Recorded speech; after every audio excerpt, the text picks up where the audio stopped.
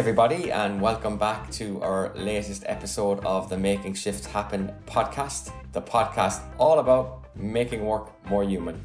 I'm joined again by my wonderful colleague, Anne Mahler. You want to say hello, Anne? Hello, everyone. I'm excited to be back, and I'm especially excited to talk about one of the first leaderships that we're putting into our intentional leadership toolbox. Now that the new year has started, we're ready to go.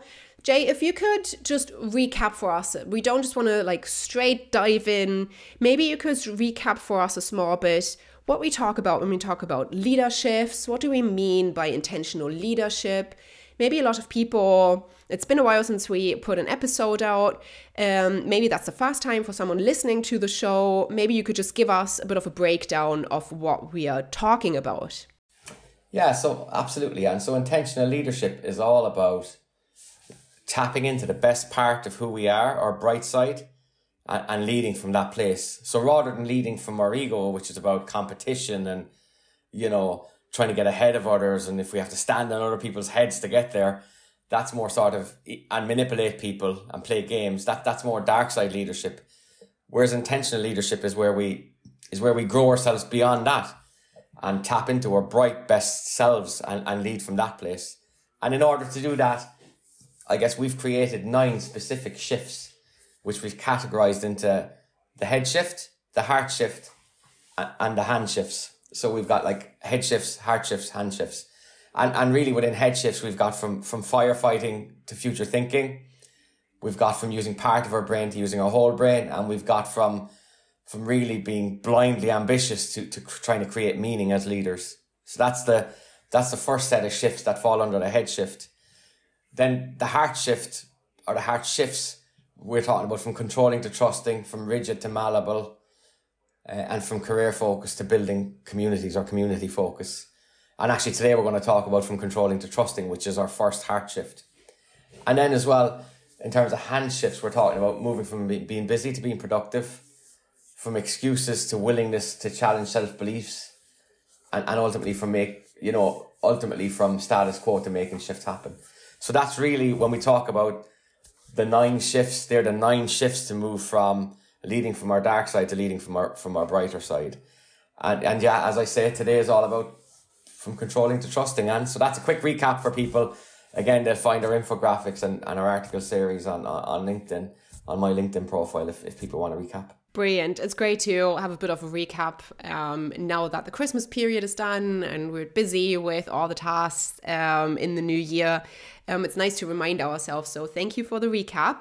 And I suppose the first question to get us started on this journey from controlling to trusting is more of a personal one. Have you ever encountered an environment at work where you felt really controlled by your leaders, where there was a sense of micromanagement, and what was kind of the impact of that? Yeah, I think everyone's experienced that in some form or another. I mean, there's a time for controlling type leadership. If you're in a really big crisis, or metaphorically, if there's a fire in the room, then we need to control things and get out, right? So, but we always can't be in that old-fashioned top-down directive leadership style.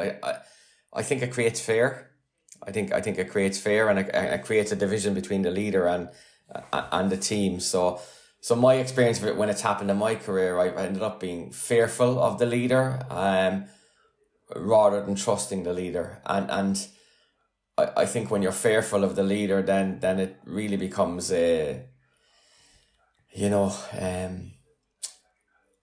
it really becomes, what will I say, a more cautious relationship as opposed to an open, trusting relationship. So, so that's my own personal experience. I think it shuts you down, and you become very careful about what you say and what you don't say. And you just become cautious, I would say. It leads to caution, and I think caution and not being in that psychologically safe environment just shuts people down. Yeah. So that's really what I would say, that when we lead in a controlling way habitually, then I think we're not tapping into the best of the potential of the people around us. Whereas when we can tap into a more trusting way of leading, then I think we build communities. When we build that trust, we help people to flourish, and we ultimately empower the people around us. is the output of it, rather than, it's kind of stupid. Like, the old saying, if you hire smart people and tell them what to do, that's a more controlling, directive type of leadership, as opposed to giving general direction and leave them figure out the how themselves. That takes trust, Absolutely. And I'm glad that you mentioned the trust piece, because obviously trust, when we do sessions and workshops, we usually say trust is like fairy dust.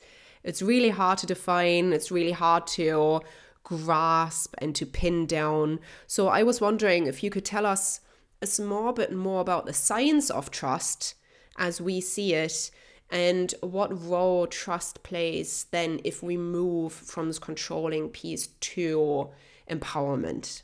Sure. Yeah. Well, I think there's two questions in there, and the first one is around the whole concept of trust. So let's take that one first. Yeah. I mean, trust is often seen in the corporate world as like something we talk about, but as you said, it's like this intangible, fluffy concept, or as you said, it's like sprinkling fairy dust around. But how do you action it? How do you action trust? What's the science of trust? So one lens into that, or one way into that, is through what we call the trust equation, which says that trust equals credibility plus reliability plus intimacy, or what I like to call connection, how well we are connected to others, divided by what we call self-interest, or self-orientation under the line. So what we're basically saying is trust is directly proportional to how credible we are, so knowing our stuff in a way that doesn't come across too arrogantly. Trust is directly proportional to reliability, so I do what I say I do, and if I can't meet the timeline I committed to, I basically check back in with the people I've committed to and renegotiate a new timeline. And then the connection piece, obviously, or the intimacy piece, is how closely bonded I am to the people around me and to my team, because obviously that results in trust. If I know you, if I understand you, then I trust you. And then the self-interest piece, trust is inversely proportional to self-interest, or our own agenda, or our own career progression, or if you like, our own egos, getting our own will, our own way. So like that's really a good equation, because you can action that. So you can always ask ourselves, are we being credible? Are we being reliable?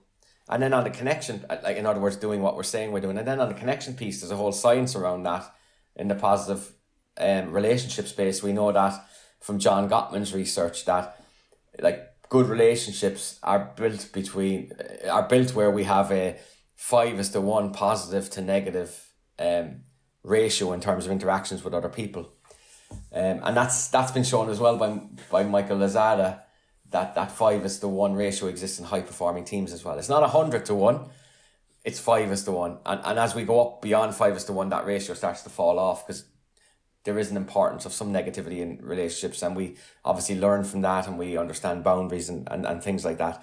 The interesting thing about Gottman's work is that he can tell with 94% certainty by observing the positive to negative interactions of a married couple whether they'll divorce or not, which is really interesting. And again, as I say, that work extrapolates across into high performing team through the works of Lozada. So Michael Lozada. So I'd ask the question, like in our teams, in our meetings, how are we having more positive than negative interactions? In my experience, I would probably say not. So the example of a positive interaction is authentically recognizing somebody, or just saying thank you, or anything that would be perceived by the other person as a positive interaction, or even asking for help or giving help. Whereas a negative interaction is something like shutting down somebody else's ideas. So somebody comes up with an idea and you just shut it down, stamp on it, kill it, as opposed to kind of suspending our judgment, really trying to understand the idea, ask questions to understand it, and then nurture it and try and grow it. That's really where we want to be in terms of, that's a more positive way of viewing someone's ideas, because ideas are sort of directly proportional to people's feelings. So, and then the self-interest pieces, I guess, look, on leadership teams, a lot of the time we wear different hats. We wear, the leadership team hat, we wear a department hat, etc. So really, are we making the decisions in the best interest of the leadership team, the best interest of the company, rather than progressing our own agenda? So that's really a little bit about the science of trust. And it might sound like a lot in that equation, but really, Brené Brown uses this great metaphor around marbles, that trust isn't built in big, huge moments. It's actually built in small moments. And when somebody does something that builds trust with you, it's like putting a marble in the jar.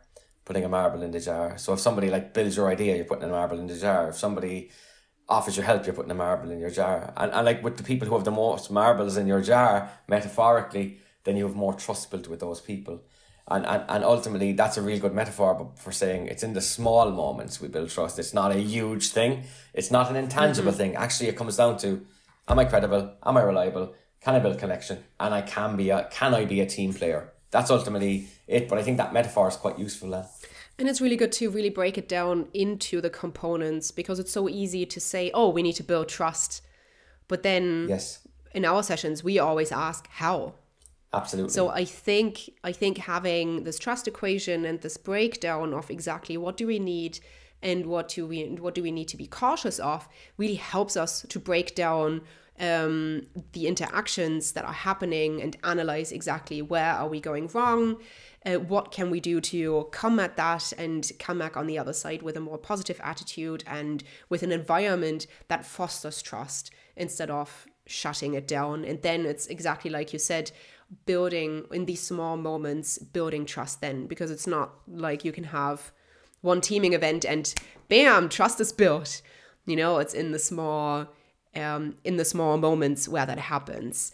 And now that we've kind of looked at the fundamentals of trust, can you maybe tell us a bit more about how we connect trust to empowerment and what role trust plays? Yeah, absolutely. What role trust plays in the empowerment process and how the two go together. Yeah, absolutely. So one of the major reasons why trust is important, that leaders have trust with their teams really, and that there's trust within the teams, is that trust is an enabler of empowerment.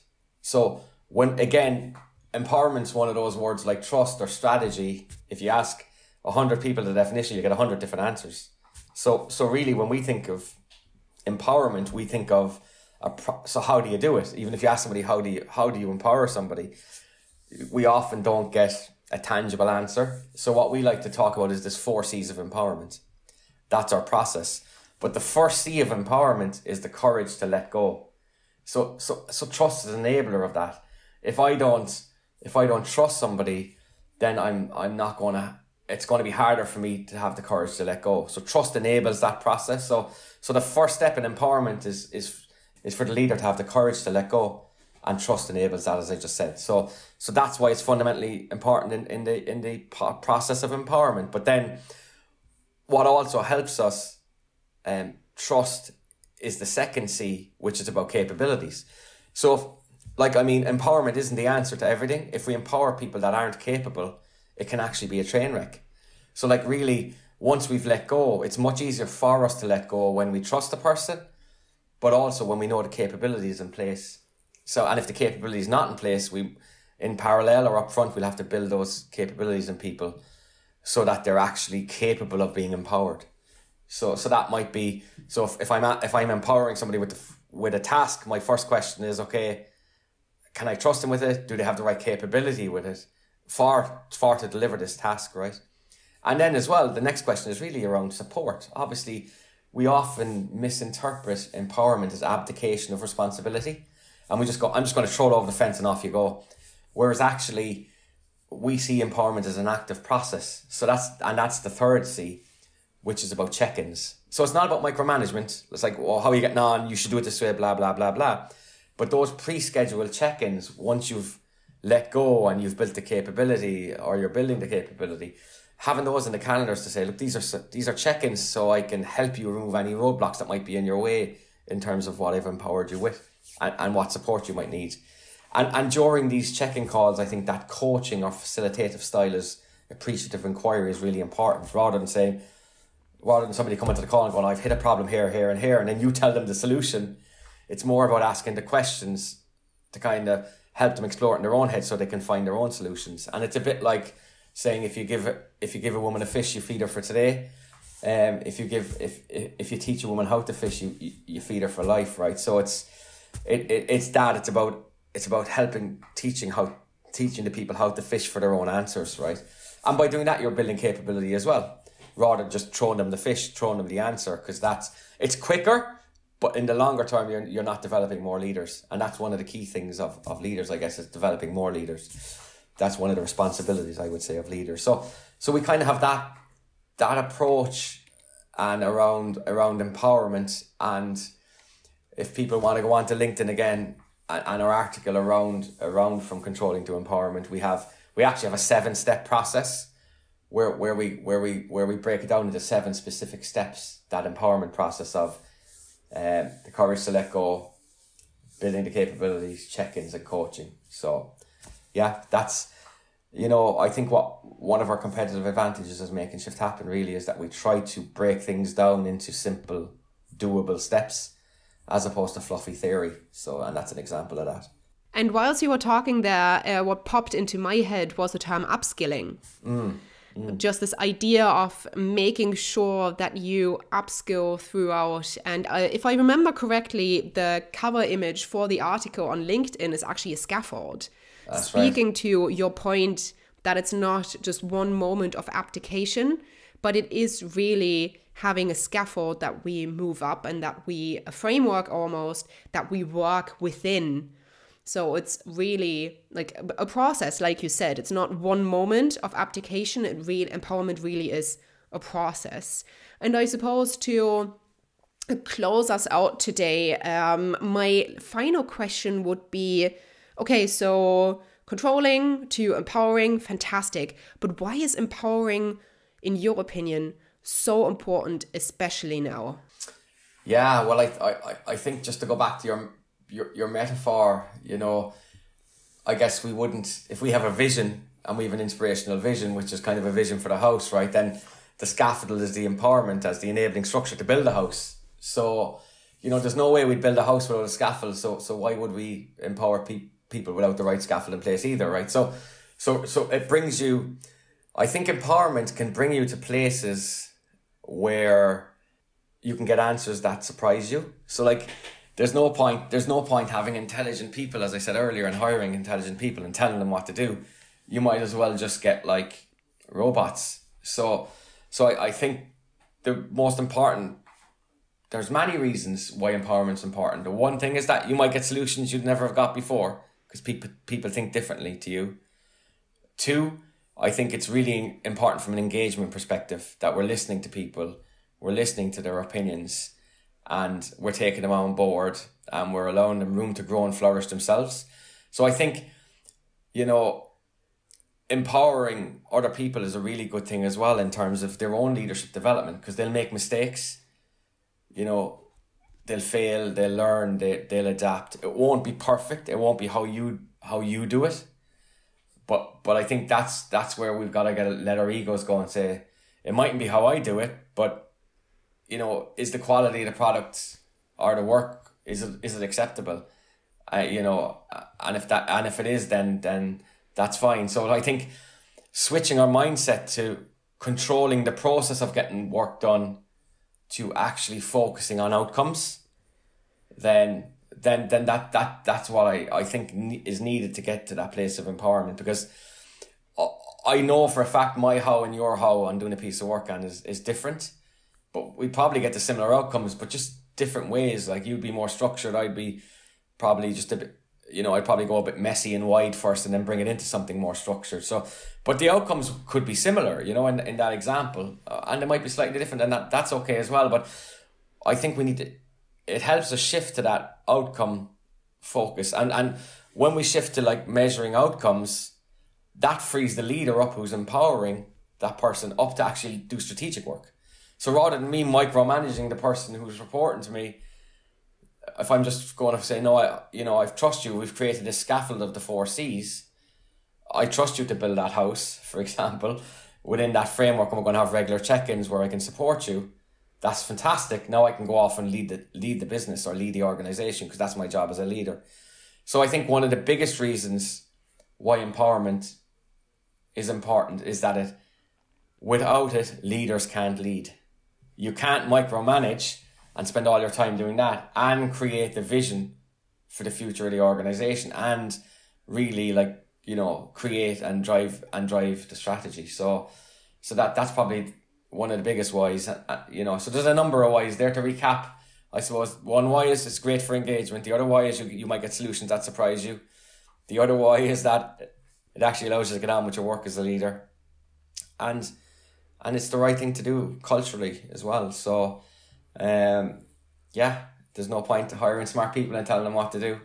Not saying they'll always get it right, but at least they'll be finding their own way in the world. Really, it's a bit like parenting in a way. You can micromanage the process of someone learning to walk, or you just leave them fall, and they're gonna learn. They're gonna learn that way. Obviously, you don't do it around swimming pools, you don't do it around main roads, but you do it within certain constraints. And there's certain constraints within empowerment as well. It's a contracting process, and that's why the 4 C's are there to clarify what it is and how you do it. And we're back at the scaffold in terms of learning to walk, which is a fantastic metaphor for that. So thank you very much for that recap. And Jay, if people want to learn more about intentional leadership in general, about all the different leaderships, and specifically the leadership that we talked about today, from controlling to empowering, where can people find some resources and find out more about our work? Yeah, so look, at the moment, one of the best places, and I mentioned it already, to go to is my own LinkedIn profile, where you find all the articles you've helped create as well, and obviously you find it you'll find some more information just around Making Shift Happen in general on our website. That's www.makingshifthappen.ie, and so that's it. That's where you can find out more. And I really like that we've shifted to this 20-minute punchy podcast, because I think that's what people have the attention span for now in the world. So I think going forward, we'll keep, stick to those 20-minute punchy podcasts where you actually can take away, I've got the 4 C's of empowerment, I've got the trust equation. Now my question to the listeners is, so what are you going to do with them? Amazing. Great. We're throwing the ball over onto the other side of the court, and now it's up to you, dear listeners. And if you have any feedback, if you want to share your thoughts, make sure to reach out to us, like Jay said, on LinkedIn. You can also contact us through our website, and we're always excited to hear from you and to share your experiences as well. So Jay, thanks again for sharing your expertise with us, for sharing your insights and anecdotes. It was fantastic as usual. And we'll see you again in the next episode of the Making Shift Happen podcast, when we will discuss another leader shift. Thank you very much, Jay. Thanks so much, Anne, for being the hostess with the mostess. Thanks.